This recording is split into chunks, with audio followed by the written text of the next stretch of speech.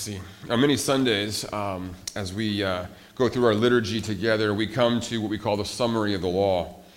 And thank you. Thanks, Ron. We come to what's called the summary of the law. You see it in your bulletin, and we just recited it a few minutes ago. And sometimes when I'm introducing the summary of the law, I will say, I'll ask this question. I don't know how many of you remember this, but I'll ask this. I'll say, how many of you like to be told what to do? Yeah, you remember that? Some of you see some nods. I'll say, how many of you like to be told what to do? And of course, I ask it in that way, as a way of reminding ourselves that at the end of the day, it's like hands off. We want to live our own lives. Don't tell me what to do. So our first answer to the question, who wants to be told what to do, is really no one. No one wants to be told what to do. And so as we enter, and this is our first Sunday that we'll be talking about the 10 Commandments. And it's like, are you kidding me? You're going to talk about the 10 Commandments for 10 plus weeks. We're talking about God's law, right? We're talking about commandments. And it's like, that's going to be depressing, right? This sense of, I got to be told what to do. But as I usually go on in the liturgy, as I say, hey, who of us likes to be told what to do? I say, wait a minute, time out. There actually is a time and a place in our situations in which we actually desperately want to be told what to do. Have you ever been really, really sick and you had no idea what was wrong with you? And you're like, if only I knew what to do, right? If only sometimes you've ever been to a doctor and the doctors didn't know. They ran all these tests. And no one knows what you need to do in order to feel better. It's like, if someone only tell me. Have you ever been lost? There were a couple of times, just very irresponsibly as a kid, I grew up in Montana, and I would be out hiking, and we would depart from the trail. And we're, I know exactly where I am. I got this. And then suddenly you realize, as you're in a woods or whatever, you look around and you've lost your sense of direction. And your heart just sinks. You're like, where am I? And you get lost. So it's not only when we're sick, it's when we're lost. And so we're often, I don't know if your parents have ever been in situations of the night before a birthday or the night before Christmas when you're trying to assemble a toy, right? You get this toy, and then your spouse says to you, honey, can you just really quickly assemble that whatever, that bicycle or something like that? And you're like, I got this. You're like, no problem. You start putting it together, it doesn't fit right, and whatever, you get frustrated. And the instructions are bad. It's the instructions' fault, of course. But sometimes they are, and we're looking, if only had good instructions to know how to build something.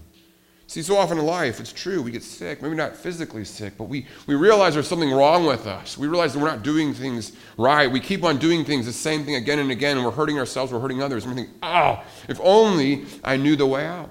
Or we get lost, not physically lost, but just of lost in the world, disoriented. Whenever I have people come into my office for counseling, there's one thing that describes every single one of them. They're confused. They're confused. They're seeking counsel.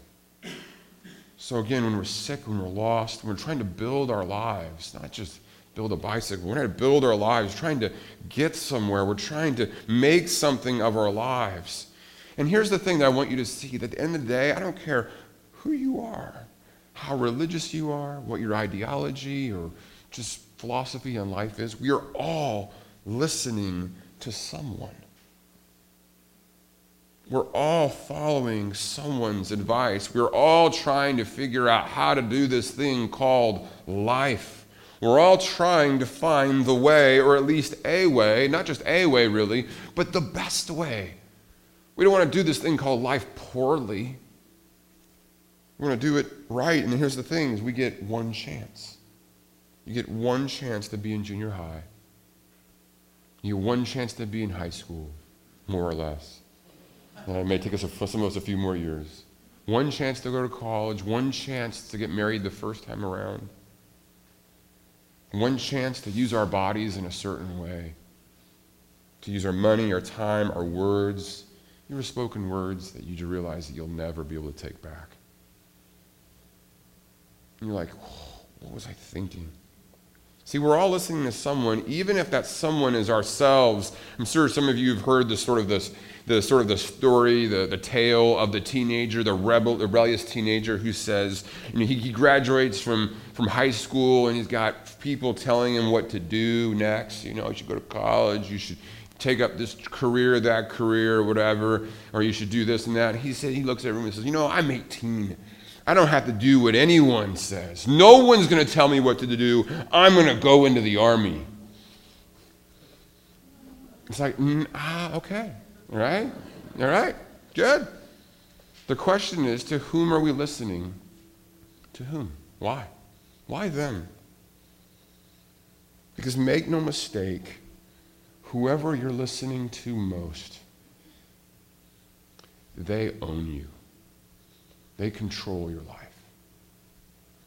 Even with a rebellious teenager, he gets in the army and he's thinking, what was I thinking? Right? Maybe I shouldn't have trusted myself. Because he got himself there. He, as the one to whom he listened, he got himself in that situation. But if it's not myself, then who should it be? See, here's the thing. The older I get, the more I like to be told what to do. It's pretty funny. I love Google Maps for driving, right? I just follow the blue line, right? And just yesterday, I was over at John Gregory's house. We're having a wonderful barbecue, and his son-in-law, Mike, has a Tesla. And Mike's like, hey, you want to take it for a test drive? You want to go with me? So I'm like, sure. We jump in the car, and we're driving along, and literally, not only is there a Google Maps type thing, a follow, but the car actually drives itself. So he takes his hands off the wheel, and sitting there, going along by itself, right? Isn't that one of the idea of actually not being in control? The older I get, I love to be told what to do, not only for Google Maps, but for exercise. I love a trainer to tell me, do this, do that, do that. I don't have to sit there and figure out and work out on my own. Or for my money, to have a financial planner to say, hey, look, this is how you should invest your money. Or for my marriage or for parenting, to have a counselor saying, hey, look, do this. She wants you to do this. This is what she's really saying. This is what you're supposed to do for your kids. It's great to have that someone actually outside of us. But did you notice those words? The older I get, the more I want to be told what to do. See, the thing is, right, in our youth, but often it's not just the young. We all have this instinct that says, I got this. I know what I'm doing. But do we? Do we really know what we're doing? Remember those moments of silence, you look in the mirror and you say, I really have no idea what I'm doing. No idea. I thought I knew how to make this marriage thing work. I thought I knew how to make this job thing work. I thought I knew how to make this parenting thing work. I thought I knew how to make this dating thing work. I thought I knew how to do whatever it is, and I don't think I do. And we get stuck. And we get into a place, a situation, a circumstance that we never wanted to be in. So here's a key idea I want you to hear. I want you to try this on for size. You don't have to believe me quite yet, but listen to this possibility. What if good laws actually lead to freedom? That sounds so counterintuitive. What if good law leads to liberty? What if good laws lead to life, to true life? What if good laws lead not only to freedom, but flourishing? All right, think of just simply something as simple as traffic laws. See, traffic laws, what do they enable us to do? You can just go from here to there, and you can be thinking about the things you do. You know that if you stay in the confines of these laws, these rules, overwhelmingly the odds are that you're going to be safe. See, because good laws lead to freedom, they lead to liberty, they lead to flourishing. Or think of the idea of a good diet. If you're on a good diet, your body's going to be healthy. And you have a good life. You're following a diet. You're following a regimen. You're following a guide. Just ask Linda here, right? Good diet leads to a good life. See, good laws lead to freedom. They lead to flourishing because they guide us and they guard us. They guide us and they guard us. They bring peace and rest. Again, if you recall the call to worship this morning from Matthew 11, Jesus is saying what? If you're weary, come to me, all you who are weary and heavy laden, and I will give you rest. Because all you have to do is just listen to me. Just take me at my word. You don't have to figure everything out on your own. See, if we're tired, if we're tired of getting it wrong, good laws can be life-giving. In fact, they can be great news. In fact, God's law can actually be good news. Some of you may have grown up in church context, or you've been for a long time exposed to ways of thinking about Christianity and religion that just say law is bad. Jesus good, law bad. Law is somehow the enemy. And I can't tell you how foreign that is from Scripture.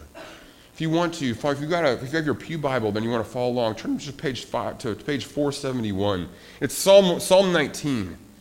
And in Psalms, and the Bible in general, in the Psalms, God's law is something that is celebrated. As we turn to the Ten Commandments this morning, I want us to see the beauty, the goodness, the shrewdness, the life-giving nature of God's law. And that's why I've called this sermon series The Way of Life.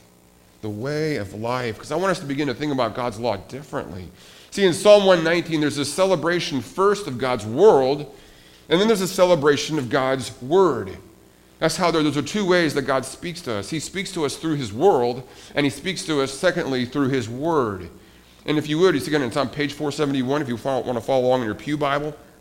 And so it begins in verse 7. So Psalm 19, verse 7, this is a psalm of David. And this psalm boasts of the beauty and goodness of God's law. Listen to these words. It's so amazing. The law of the Lord, verse 7, is perfect. Right? It's not our best guess. It's not just, good. It's not just sort of legal precedent that we're sort of honing in. It's perfect. The law of the Lord is perfect, refreshing the soul. You're discouraged, you're overwhelmed, you don't know what to do. God's law gives us direction. The statutes of the Lord are trustworthy, making wise the simple. Are you naive? Are you simple? It makes us wise. The precepts of the Lord are right, giving joy to the heart. When you don't know what to do and you're confused, you're overwhelmed, someone shows you the way to go, it's like, it's great. You're given joy. There's a sense of relief. The commands of the Lord are radiant, giving light to the eyes. The fear of the Lord is pure, enduring forever. The decrees of the Lord are firm, and all of them are righteous. Verse 10, they are more precious than gold, than much pure gold. They are sweeter than honey from the comb. By them, here's the guarding and the guiding, by them your servant is warned. In keeping them, there is great reward. Isn't that beautiful? That's my goal the next couple months, is I want to be able to share with you and show you the beauty, the goodness of God's law, and how it is not only a guard keeping us from what is evil, but a guide steering us toward what is good, what is truly the life that is life. Okay, so as we look at God, as we look at Deuteronomy chapter 5 this morning, I want to just remind ourselves, we're all listening to someone, right? And we'll return to this theme. And the question is, who is it? To whom are we listening? And why them? Because whoever they are, they own us. They command our lives. They're exercising an incredible amount of influence. And not to stop and say, wait a minute, to whom am I listening and why, is a major life mistake. And it's no surprise, if I go ahead and turn from there back to, it's on page 154, it's Deuteronomy chapter 5. The context here in Deuteronomy is that God's people have been brought out of slavery from the land of Egypt. Moses will be reminding us of that a second. It's in our text. He brought them out of Egypt, and God's people are at the doorstep of the promised land. They're at the doorstep of the land of Canaan, and it's there, right at the doorstep, that God gives his people the law one more time. In fact, this is the second giving of the Ten Commandments. It's the second giving of the laws. As they are about to enter into the promised land, Moses is preparing them to flourish in the land of promise by giving them God's law. So we see that again. It's on page 154 if you want to follow along there. And so it's not surprising, as I ask the question, when I say, hey, look, we're all listening to someone, that verse 1 begins as it does. Do you see the first word of verse 1? Hear. Or listen. Listen. Give heed, O Israel. Hear the decrees and laws I declare in your hearing today.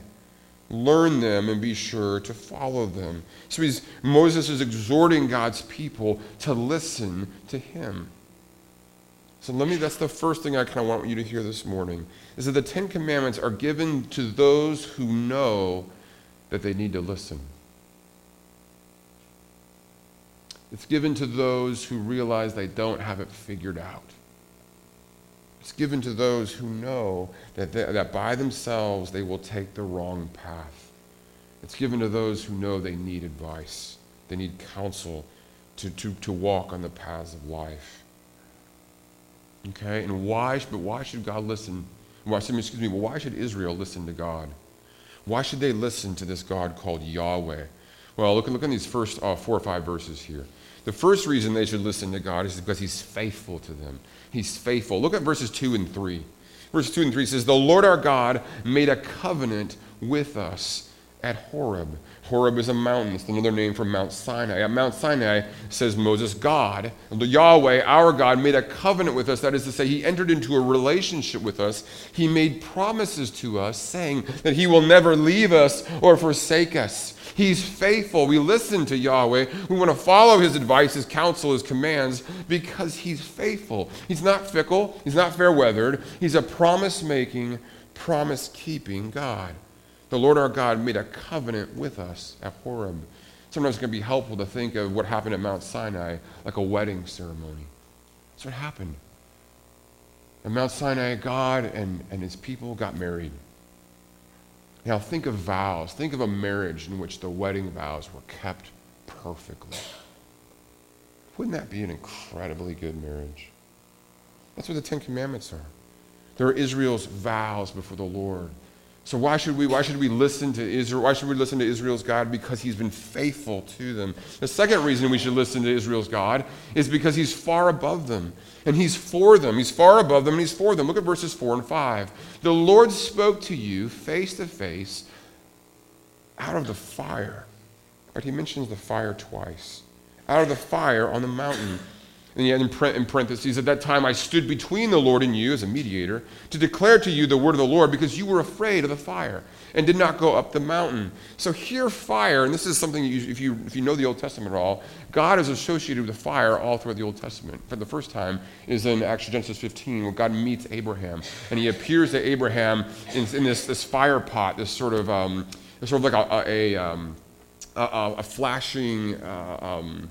What's the one called a flashlight type, a torch, you might say. He appears to Abraham, and there's this floating torch, and it fires through. But God always appears in some way, or some form or another, in a manner related to fire. When God appears to Moses in Exodus 3 and 4, he appears out of a burning bush.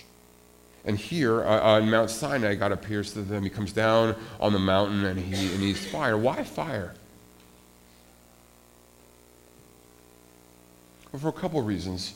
There's 3 or 4. I'm going to give you 2 of them that are most important here. First, fire, especially think of Moses in the burning bush. What intrigues Moses is that the bush does not burn up. And the idea here is that God is one who needs nothing. He is a fire that needs no fuel. He is utterly self-sufficient. He needs nothing from us. And that's actually incredibly reassuring. Because this advice, this counsel, it's not given, there's no quid pro quo, there's no catch. God is giving us advice because he doesn't need anything from us. He's not trying to get something from us. He's not trying to, there's no angle, there's no agenda. He speaks out of the fire, out of a self-sufficient fire, needing nothing. He is for us. He gives us counsel purely for our own good.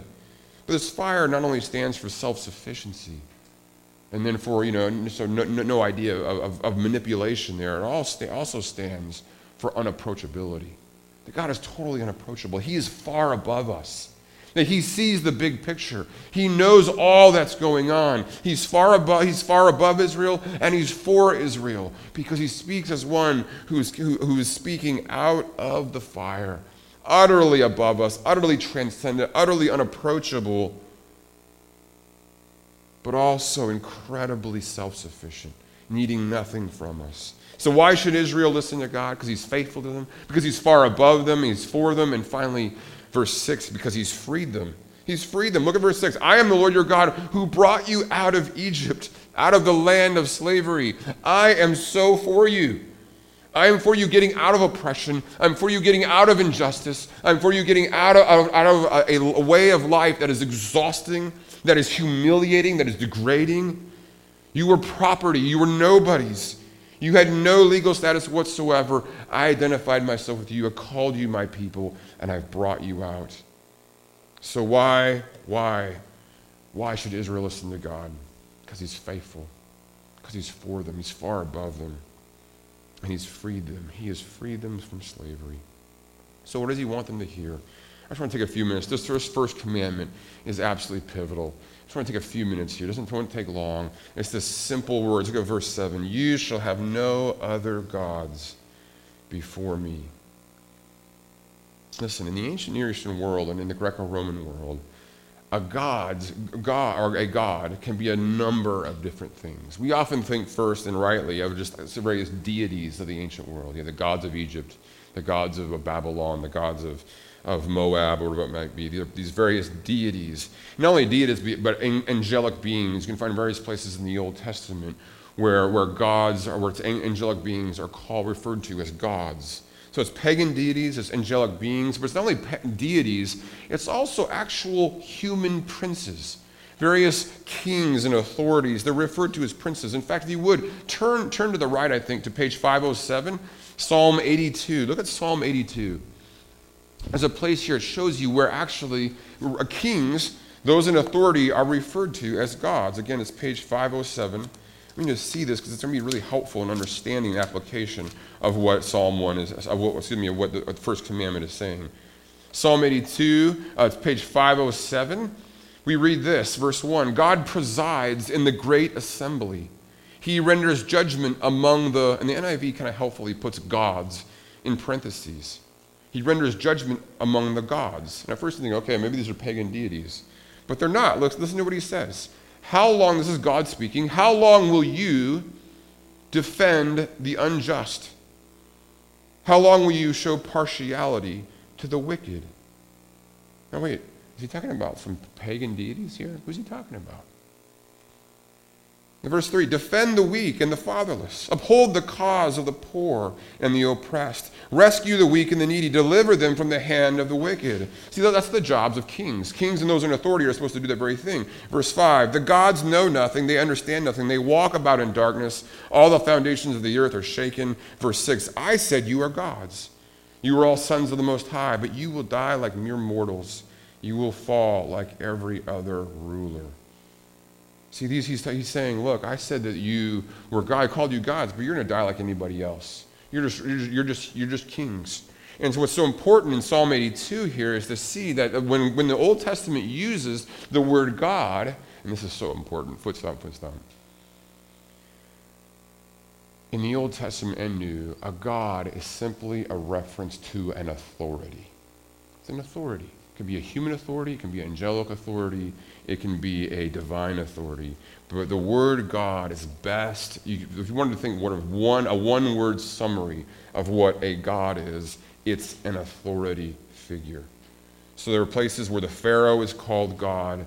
There are places where princes and various kings are called gods. In fact, even in the New Testament, there's a place where our own cravings and personal preferences are called gods. In Philippians chapter 3, Paul speaks of a certain kind of person. He says, their God is their stomach. Is that interesting? So our God can be this, so our cravings, our personal preferences can actually be an authority in our lives.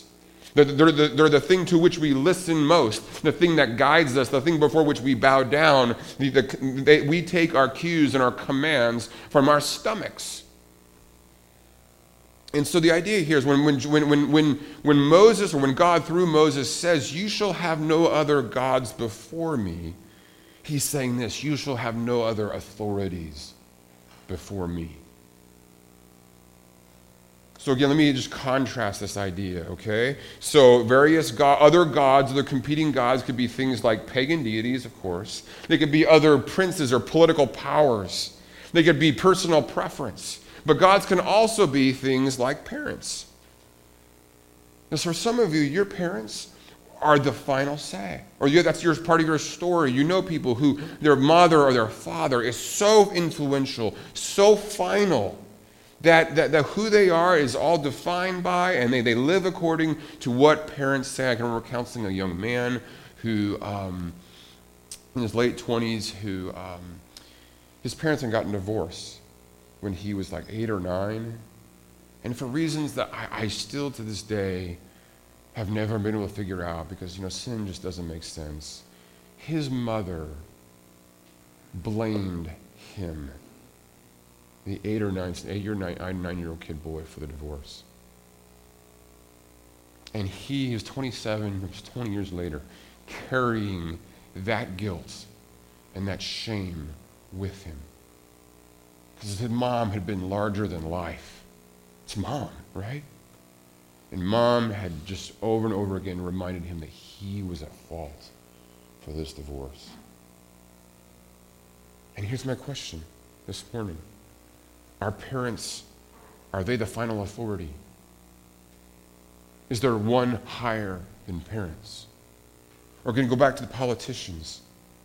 Pharaoh, is there one greater than Pharaoh? Are the Israelites really just property?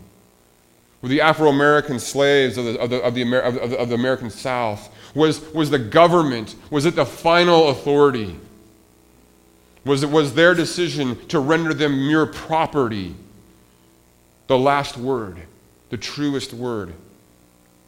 Those soldiers, those nonviolent soldiers of the civil rights movement, they fought against the government. They fought against a culture that was so utterly persuaded that it knew where black people belonged.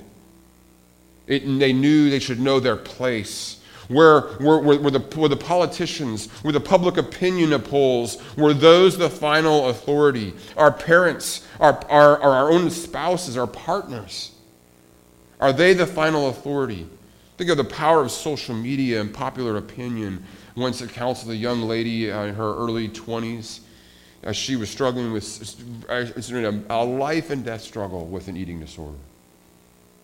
And she wanted to do everything she could to make her body look like the body of her hero, world-renowned gymnast. And she did everything she could, including not eating for days, to make her body look a certain way. Because to her, this pop icon, athletic icon, was the way that her body was supposed to look. Does popular opinion have the last word? Or think of this, think of professors.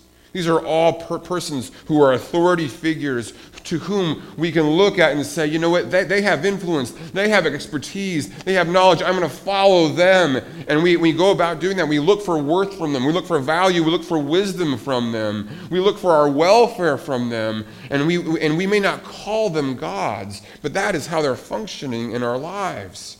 And especially it's true of professors and just of science in general. So often in our world today, our Western world, we look to science as this sort of ultimate source of authority. But is it? I mean, is it really? I mean, for example, I don't know if you've ever heard of a book called The Almagest. It's written by a second century scientist, mathematician named Ptolemy, astronomer Ptolemy. And The Almagest was kind of the textbook for astronomy from like the 2nd century to about the 13th or 14th century. Think about that. Imagine now, you write a textbook, and it's the textbook on astronomy for over a millennium, until a guy named Galileo comes along. Right? But this is it. Think about that. For 1,000 years, this is what's true about the stars. Imagine someone along the way going, I don't know. Imagine Galileo coming along and saying, I don't think this is right. You think, bro, it's 1,000 years. How could you not know? This is science. Science is the final authority. It's always right. Or just sort of very humorous, I want to just real quickly play a clip. Ron, if you would, this is sort of a clip I think just really captures the authority of science. Now listen, I'll make a few comments to qualify. This is somewhat humorous, but I want you to see this. This is a clip that I think captures the limits of science as an authority. Ron, go ahead and show that clip here. Wait! Stop! Don't eat that food! Who are you? What are you doing in our house? I'm from the future. I'm here to warn you, don't eat that food. Why not? The eggs, they're full of cholesterol. What? Cholesterol, it clogs up your arteries. Eating even just one egg can dramatically increase your chance of heart attack. Don't eat eggs. Oh my God, thank you. You're welcome. Godspeed.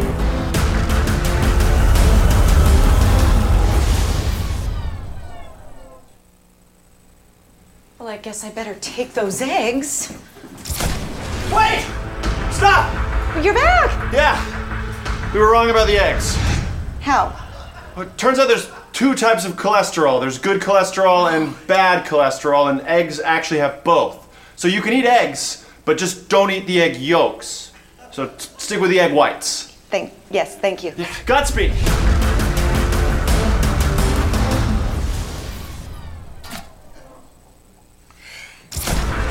Wait! We were wrong about the eggs. Again?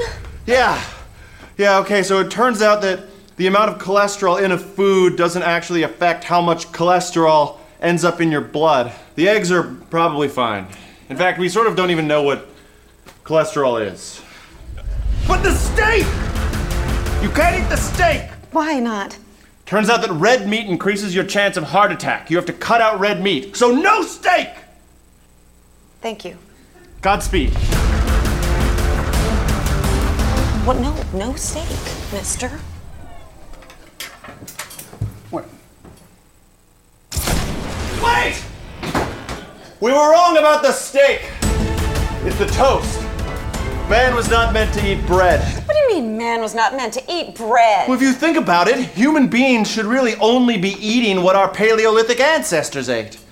So, therefore, no bread, no toast. How do you know what our Paleolithic ancestors ate? Well, we just have to guess, right? I mean, we don't have any way of knowing. All right, stop, go ahead, Ron, go ahead and cut it off. I think you get the point. Now listen. You can watch the rest of it later on, Lucas. It's good. So what's being communicated there? Listen, I'm not here to mock science. Okay, the scientific endeavor is actually its Christian origins and Christian roots. The notion that our world as a unit there's a uniformity to our world is a deeply, profoundly Christian idea. But there's a difference between science and what I want to call scientism, that looks to science to answer all the questions of life, to make it an ultimate authority. And that video very humorously captures the way that science is doing the best it can. If it's good, it's amazing, but it comes across as an authority, as a God. Okay, you with me? And what we're seeing here in this first commandment is a very simple idea, that God is looking at us and saying, look, a God is an authority figure to whom we look for our worth, to whom we look for wisdom, to whom we look for our welfare, and to whom we look for our various wishes and wants. That's what a God is. And Israel's God, Yahweh, is saying, look, I am to be the final word on your worth. I am to be the final word on where you get wisdom. I am to be the final word on your welfare. I will take care of you. So want me, worship me, give me all of your allegiance, because I'm faithful to you. I'm for you. I'm far above you. I see the big picture. And I've freed you. I know it's going to lead. I'm going to know how to lead you out of bondage. I know how to lead you out of a place of darkness. Listen to me. See, worship, the worship that the first commandment calls of us is an exclusivity that says, I will trust him first. I will listen to him first. I will obey him first. I will seek his help first. I will trust him most. You see that first, that most, that sort of exclusivity that says, you know what? As I look around me, there's no one like him. And therefore he will be my God. And before every other God, in fact, you see it, some of it's sort of if you have in front of you, you'll see that NIV itself has an alternate translation note, because you can translate it, you shall have no other gods besides me. The NIV's main translation is probably the most accurate. You shall have no other gods in addition to me or along with me. The idea, again, he's not saying you can't have other authorities in your life. Your parents should be an authority in your life. And we'll be talking about in the fifth commandment, honor your father and mother. It is important to have authorities in your life. But God is saying the final authority, the decisive authority, is the Lord. Not politicians or princes, not professors, not parents, not even a partner or spouse, not even a pastor or a priest. Okay, you with me? This is the first commandment, saying the most influential. Let me say it this way. The one with the most influence, the one with the most expertise is the God of Israel. Look to him for your worth. Not your spouse. Not your boss. Not the politicians. Look to him for wisdom. He made you. He knows you inside out. Look to him for your welfare. Look to him to be on the right side of history, to win, to really win in the world.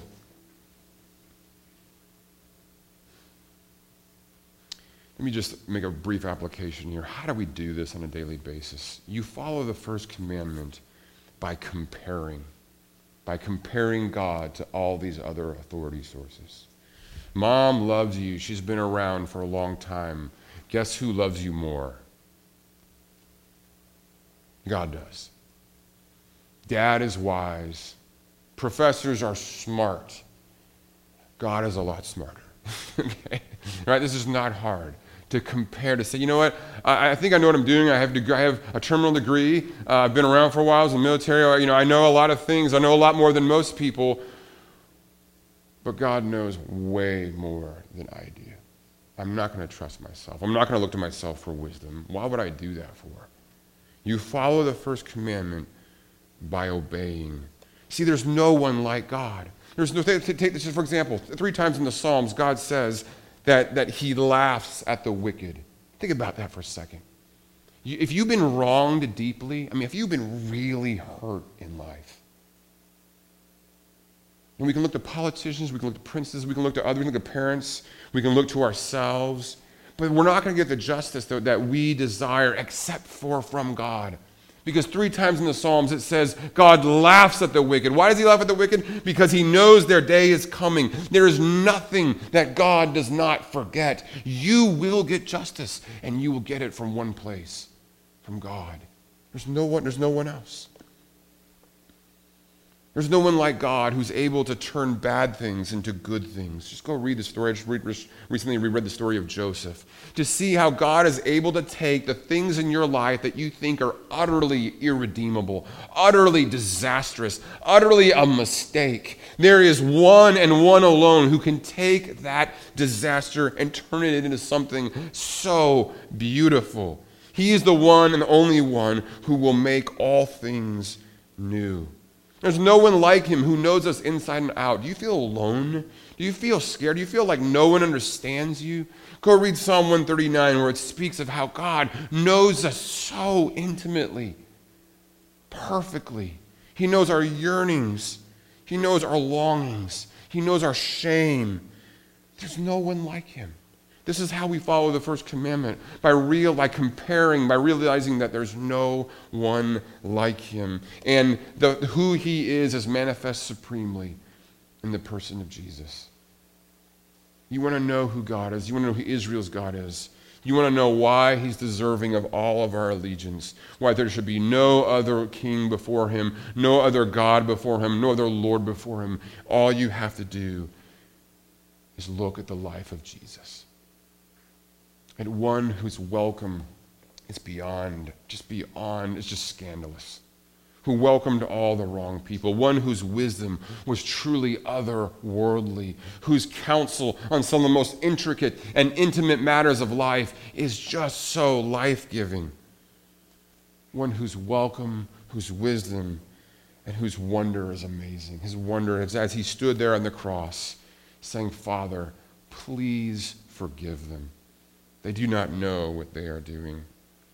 This is our God. This is the first commandment. It's beautiful. Let me just close with this story.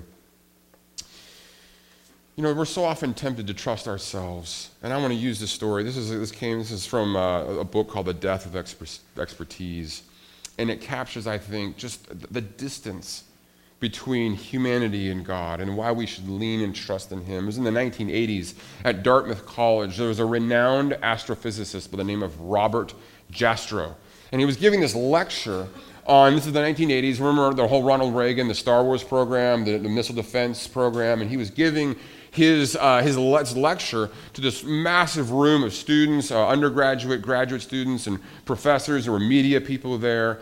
And he finished his lecture on why he was supporting this particular missile defense strategy or whatever it was. And a sophomore undergraduate stands up and asks a question. And he really wants to persuade the professor that he's wrong, that his whole lecture is wrong.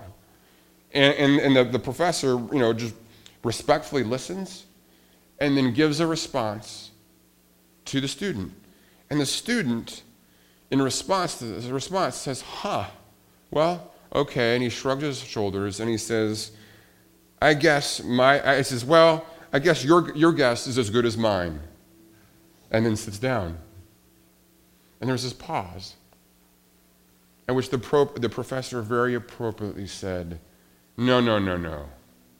My guesses are way better than your guesses.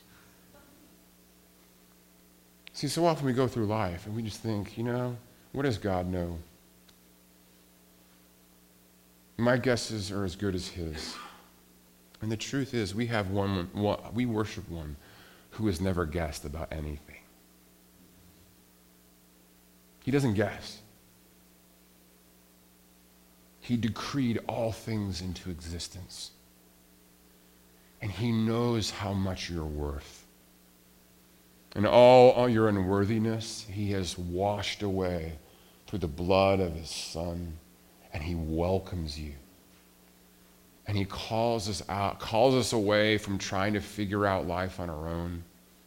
And He says, come to me, all you who are weary and burdened, and I'll give you rest. Do you want that rest? It's yours for the taking.